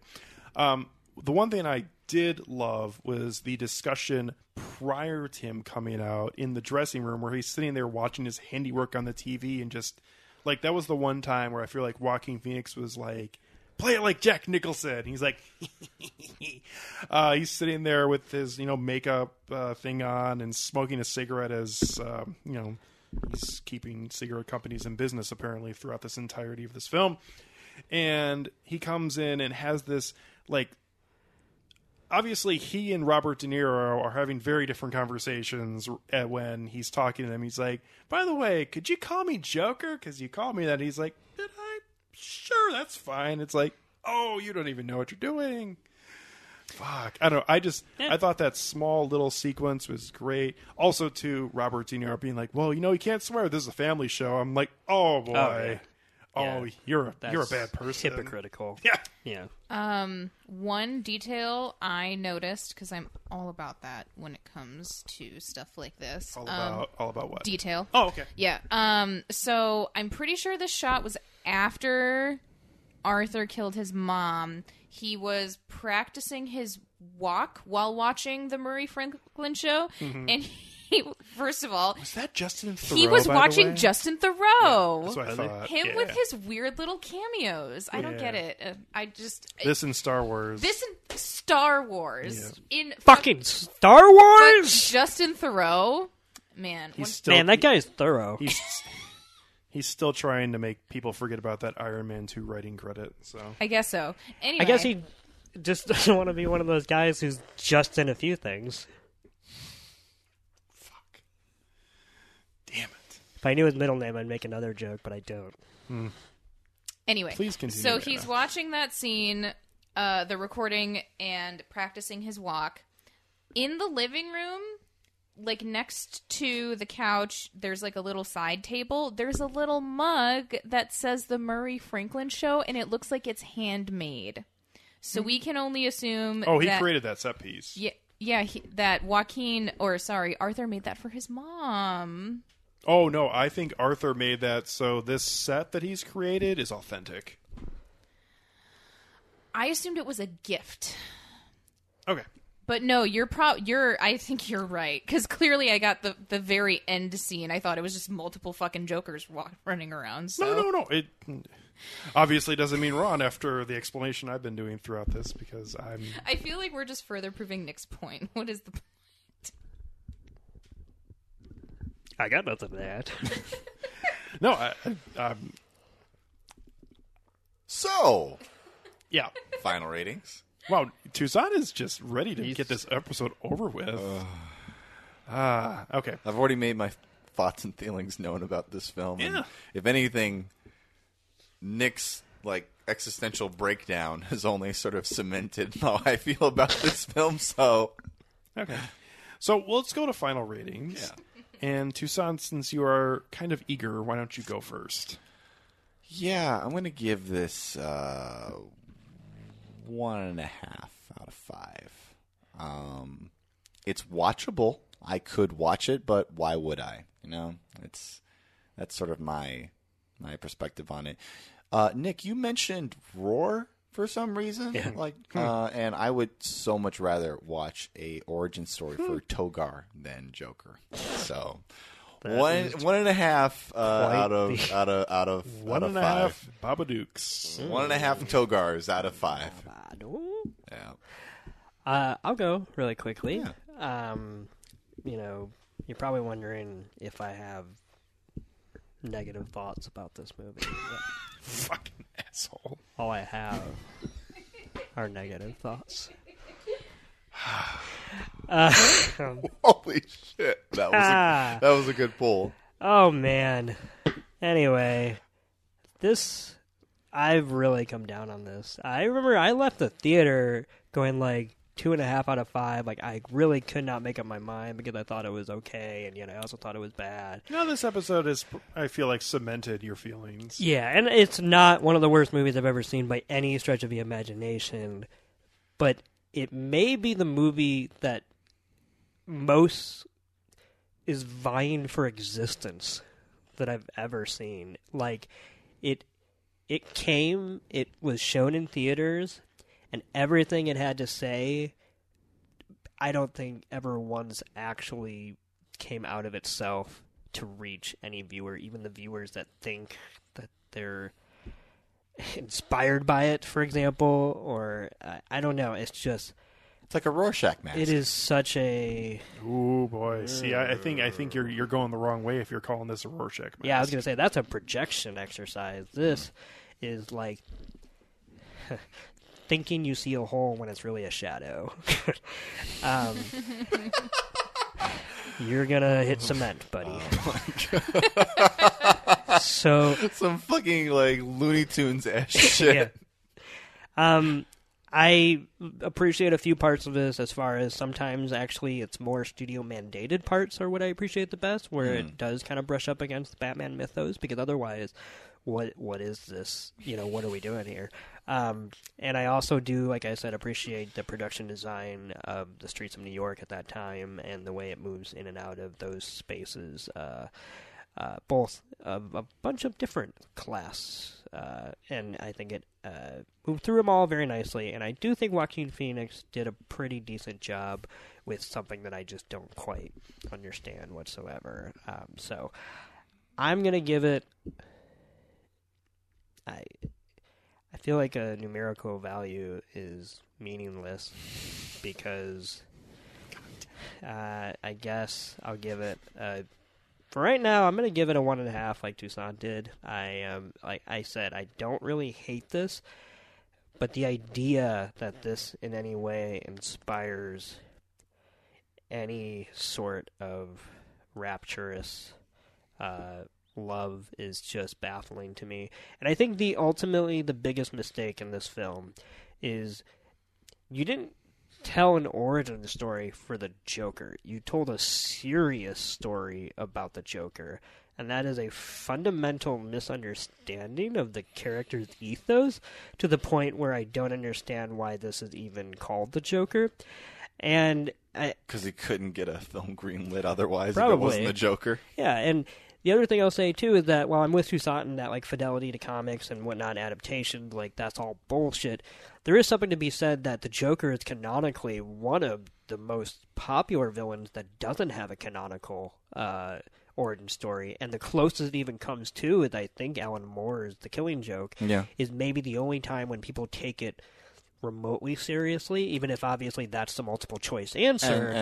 But I think the ethos of One Bad Day is really the only thing we can take for granted in what made the Joker. And here you have a movie, and I think most properties that do the Joker understand that idea, and yet.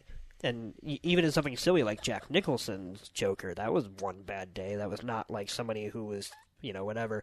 And yet you have this movie where this is not one bad day. This is like one bad society. Like, I was not even going to say bad society. This is like one game of The Sims gone wrong, where Sid from the Toy Story just got his fucking Microsoft DOS, and he is pumped because he's heard about The Sims, and he decided that he would just rape his Sim continually and repeatedly because that's what's fun, and that's the only way he can relate to people on a human and molecular level. And I think that that's ultimately what Todd Phillips has done here with a character that he fundamentally misunderstands. Yes. Then again, I don't know. Maybe this movie didn't even happen. It's up in the air. I apologize for interrupting final ratings. You know what? Please don't. Your question reminds me of. Oh boy. This is really like just kind of stretching it, but context is very helpful here. Okay. Mm-hmm. So one of my favorite YouTubers, he ooh, that's a bad stuff. made a video criticizing a very popular TikToker where she sets up the joke. Cross-platform. She sets up the jokes and then never ends them. And so throughout the video, he's like, "Wait a minute, is she a genius and I just don't know?" Because people love this. Like, people really do love this. And, like, on the same platform, but in a different place, that's kind of, like, your criticism of this whole movie. In the words of Arthur Fleck, you wouldn't get it. Exactly. Yeah, because there's nothing to fucking get. Okay, Alex, your turn. Okay. So, obviously, myself and Toussaint and Nick have some disagreements about this film, which is fine. And all of us could think we're right, and the others are wrong. That was a very Ross way to say I'm fine. No, I'm fine. It's fine. It's fine. It's fine. Pivot! So, I still do very much enjoy this film, and I do enjoy this film's, at least my perceived ambiguity between the storyline and also the characters throughout the plot of this film. I do think Joaquin Phoenix is pretty good in this, although, as I mentioned, the laugh was not really my bag, especially the commitment to the laugh throughout many different parts of this film in lieu of something else. I mean, as it was pretty much just kind of just there. But from start to finish, I think that this film, to me, was interesting and also entertaining. And even though I don't think that this is anything that I will look back on a couple of years from now and think, oh, God, that was such a great origin story about the Joker and interesting and different, I still did very much enjoy it for what it was in the theater both times I saw the film, and still will enjoy it the next time or two or however many times I watch this again, because I think from start to finish this is a fun movie to watch, an interesting movie, and I actually do very much appreciate the fact that this film has created some division amongst people, as there are a group of people that think that this film is really good, and there are people who think it's shit, and there are people on both sides who have pretty valid arguments, I think. And I think that makes it, at least for me, even more intriguing. So I guess I'll just leave this off by saying that I think this is a really good film, and I give it 3.5 out of 5 stars. And I'm good if Todd Phillips never makes another comic book movie. Because even though I think this is very interesting, and I read a lot into a lot of different parts of this film that may not have actually been what was intended, or probably weren't what was intended, if he comes back for the sequel and makes another film that's kind of like this, that does similar things, it'll not be unique anymore. So I enjoyed this quite a bit, and I'm glad it exists, and I'm totally gonna go to those stairs when I go to New York next, so that'll be great. I'm not. Gotta take a picture. Have to, in the stands. That video is really embarrassing for humanity, where there's just a video going, I don't know if it was just edited together, but there's like 5 or 6 different groups doing the dance on the stairs at the same time, and it's like, fuck. Damn it. I don't even think it's because of the movie. I mean, it's because we as a species are doomed to fail. It doesn't even have to be Joker. It could be anything. It could be 20 years from now, during an Oscar ceremony. Oh God. We are going to get a lovely dance on film montage, and we are going to see La La Land in the James Dean whatever, I don't know, whatever that place is called. The place where he the saved, conservatory. The place. Oh, I was gonna say the place where he saves. He saves Jazz.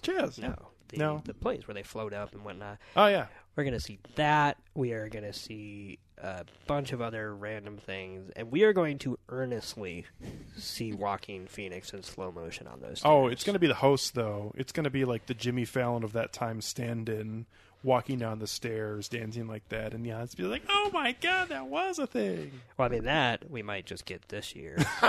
I'm saying, like, when we're so far removed from it that we can't quite remember, unless you're still watching it every year or something like that, we are going to look back at it as, like, this was one of the quote-unquote cinematic moments in relation to the field of dancing on film. Before Anna gives her final ratings, I actually really like Joker's outfit that he has at the end. It very much reminds me of Cesar Romero's outfit, and I think it's actually pretty fantastic. I actually will agree with you, and I'll say this, that I love that there was a shot of him in that outfit in the makeup at the very end, where when he walked in front of one of the cameras on the studio, because of the tint of the camera, which is normal, it actually bled the colors of his suit and his face, and it made him look like the Heath Ledger Joker, which I thought was a very nifty trick. Anyway, that is very cool. Yeah, bouncing off from what Alex said, I do actually really like the Joker outfit too. I'm not too crazy about the Joker looking like dirty, which is what like maybe the past couple Jokers have looked like to me. So I mean, clown makeup, bright colors, love it. Well, he never talked into his hand being like damaged in this one, so there is that. I mean, granted, and then all Heath Ledger had was just his dirty hair, like slicked back, so and then ruined makeup, so. And his lizard mouth. Yeah, so. I'm sorry. Go ahead. No, okay. I think another thing, because I do like Joker so much, that just made this film just as a start, is that it was not Jared Leto's Joker. So I was like, oh. Yeah. Oh. This is good. And it helped that Joaquin, as far as we know, was not a complete and total asshole to his co-stars. No, He apparently may have been. No, apparently it was very pleasant. I mean, he didn't. I'm sure he's actually great to work with. He didn't talk to Robert De Niro, but that was more of like not him hating Robert De Niro, but because like he respects. Because he doesn't. He respects Robert De Niro so much that he doesn't want to come to him as a fan. I was going to say he sides with Marvel in the argument. That's why I did talk to Robert De Niro. Just stop. Just die. Just let it die. Like, Jesus Christ. You guys spent 15 minutes talking about this to start the episode. Oh my god. Anna, please go. Okay, thank you. So I actually double checked my rating that I gave this on Letterboxd because I forgot, and I did give it 4.5. And as of right now, even after today, I'm not gonna change it because it seems like Alex and I are the only ones that like this film, which is totally fine. I feel like that's 2 out of the 4 people on this podcast, so I'm saying that's like a 50-50. Yeah. It's not like a minority opinion. Right. I feel like whenever I come on here, I feel like that's pretty standard. You and I like something, and then they don't. They don't. Yeah, I'm a notorious killjoy. At least that's what I can think of. Maybe it doesn't happen as much as I think. I think Nick and Tucson have more seasoned palates than I do, but I think that's what makes our episodes that we have good because we have different opinions. That's Seasoning true. salt. That's what makes them so fun. And nothing. That's nothing against you, Anna, but I think so. that we're more of the mainstream viewers when it comes to how we perceive films when they come out. And first of all, how dare you? I was born with a cleft palate, and for you to bring that up on this episode. Oh my god, that was a deep cut. Well, it wasn't that deep. It went Oh, up to the roof. I knew as soon as I said it, I walked into it like, oh my god. Anyway, Anna, please. Yes. See, I was trying to say something endearing to these two guys, and it's you taken really as a were. negative, Like, so. I would never be that kind of a big man after having a lovely. I'm saying, like, after we went to bat, whatever. Mm-hmm. I feel like the last thing I'd do is be like, you know what? I'm just gonna be a nice person and let the other person know that they are valued because I'm a shithead like that. So, genuinely, Alex, I hope you do know that I am only this way because society made me this way.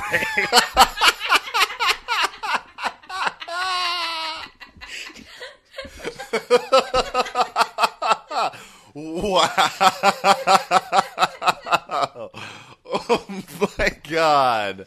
Oh, it's so okay. Yep.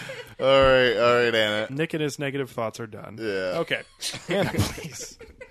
God, that was fucking awesome. We're all just a little slap happy, Anna. I really enjoyed this movie. Yeah. I was not looking forward to it at all. My boyfriend was so excited from the moment it was announced, and I was like, okay, I'll treat this like every Star Wars movie you want to see. This was also in fairness, this was announced, I think it was right after that failed Justice League movie came out, so the look on DC has really ascended in the last year and a half. That's true. So, yeah. But good for him for being excited for this back then. I know. But there were so many elements of this movie that pretty much saved it for me. I loved the even the simple things like the opening titles and the closing credits with like that font that really set the tone of the whole movie. I'm very picky of the way Gotham City is portrayed in its many iterations, and I think this one was really, really, really good. I think the way that Arthur Fleck and his mom were written to have a connection to the Wayne family was very creative and could have been much worse, and it could have been much less of an involvement, but I think it was honestly just the right amount. I love the use of the unreliable narrator. I think I literally dropped my jaw when we find out that Sophie was never really there. So the only interactions that we know of are they talked on the elevator and then he followed her around that day. That's pretty much all we know. And then the staircase scene, I do really like that scene. I thought it was good. I didn't love it. I just thought it was really good. And I don't know. I really just enjoy the tone of realism applied to a story like this. So I just was honestly so surprised and blown away with this. So 4.5 from me. Good shit. Yeah, I actually also really liked Gotham City in this. I feel like it has such a nice connection to New York City, obviously, as it usually does in some capacity. I do also really like, and I guess the garbage part of it's a little on the nose, but especially a second time through, I wasn't really paying too much attention, but there's this, like, especially in the first, 40 minutes of this film, a lot of the media presentations that are happening, whether they're commercials or radio or newspaper or even Murray Franklin, brings up that there's this large garbage strike in Gotham City, so none of the garbage is being picked up and it's just continuously piling up throughout the city. Mm-hmm. And I mean, that could definitely be perceived as a really just weak plot device of just saying, look at all this garbage that's piling up. We've got to get rid of this.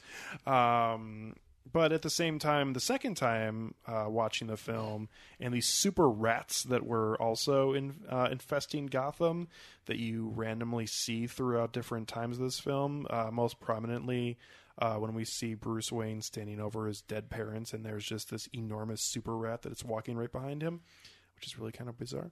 But at the same time, it's a little interesting little subplot that fits into the rest of the film.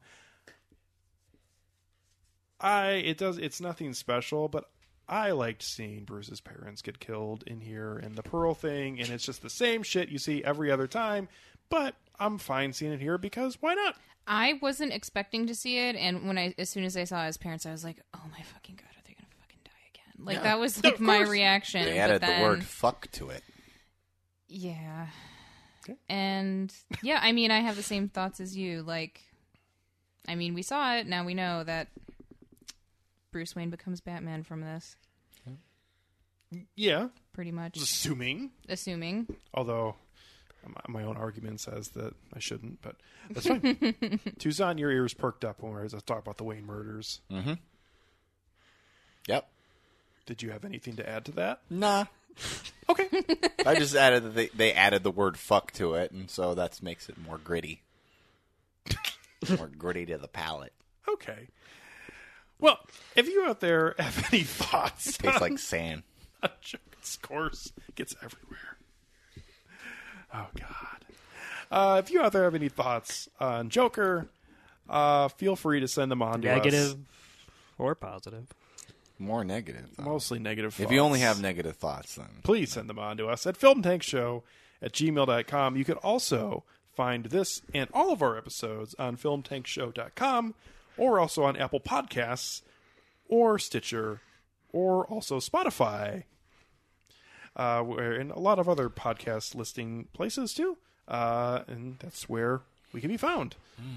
So, coming up on our next episode, I actually will let Nick discuss this, as with some of these films that we do from time to time that are picked by the one of the hosts. He picked this, and myself and Toussaint really know nothing about it. So, as a next episode, we're going to be recording right before Halloween. We did a American Werewolf in London episode a couple weeks ago, and we're going to do one more horror film. I mean, I don't know how much, because I don't know much about it. I don't know how much of a horror film is. So, Nick, why don't you tell us a little bit about the film we're going to be doing on our next episode? Thank you. I would love to. We are going to be talking about a film called The Loved Ones, which is a 2009 Australian film, I believe, directed by Sean Byrne. He's made 2 films now, this one and a follow-up starring, of all people, Devon Sawa from Final Destination and whatnot, except he's actually good in it. I feel like he may love him. Yeah, I feel like he may have just quit because he just wasn't into acting, and so, actually, anyway... came back for that movie, and it was pretty good. But Beloved Ones is it is part Texas Chainsaw Massacre, part John Hughes, part a lot of different things. It's basically a girl asks a guy to the prom, and he said no, not even in a rude way, but he rejected her. And that was a poor choice on his part. So the consequences, which if you've seen the poster or watched the trailer, are spelled out for you, are very, very brutal and maybe deadly. So I very much enjoy it. I would say it is part of the torture porn genre, but not quite in the same way like Hostel and Saw was like relishing in it. There are certainly a few scenes that are hard to watch, but that is not really the only thing that this... So is this... It's more in the same vein of like... Oh, bless you. Sorry. Is it more in the same vein of like what the first Saw was trying to be then? Yeah, at least in the sense that there's definitely... I would say there are a lot of things that are more off-screen violence than there... I mean, happening during the scene, but it is both trying to fuck you up, but also tell a coherent story. The movie's not about the kills, necessarily. No. Okay. It is about the implication of what may happen if people don't do what they say they're going to do. Okay. And then there's some fucked up violence. Okay. So it's fantastic, though.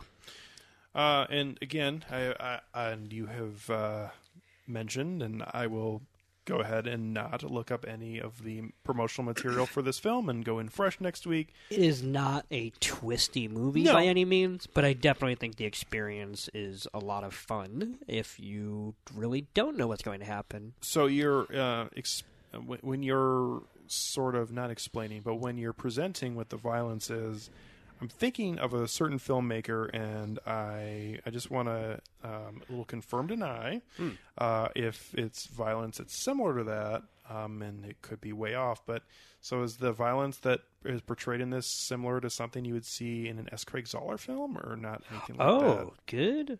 I would say more like a Jeremy Saulnier film. Okay. Which is not to say that it's that slowly paced, but it is just these very short bursts of things that are not over the top, which I think S. Craig Zoller is over the top in a great way, but in this kind of calculated, realistic, oh shit, this is happening type thing. We still need to watch Dragged Across Concrete. We should. Yeah. It's a very good movie. Good. Looking forward to it. So yeah, Beloved Ones. Coming up on episode 207. Last time I checked, it was on Shudder. Oh. 'Cause that's where I first saw it, when I saw it earlier this year, and it's already in my favorite films of anything. Like, I genuinely loved it. So. Okay. Awesome. That's definitely high praise, and something we'll look forward to talking about coming up on our next episode. Anna, thank you very much for coming out and joining us for this episode. It's awesome to have you, as always, and look forward to the next time we have you. Absolutely. Thank you so much for inviting me on again. It's always a blast to learn new things with you guys and chill. Aww. Yeah, So, from Anna, Toussaint Egan, Nick Cheney, and myself, Alex Diekman, thank you very much for listening to us here at Film Tank. We'll catch up with you next time. Wait, I thought Sophie was on this episode.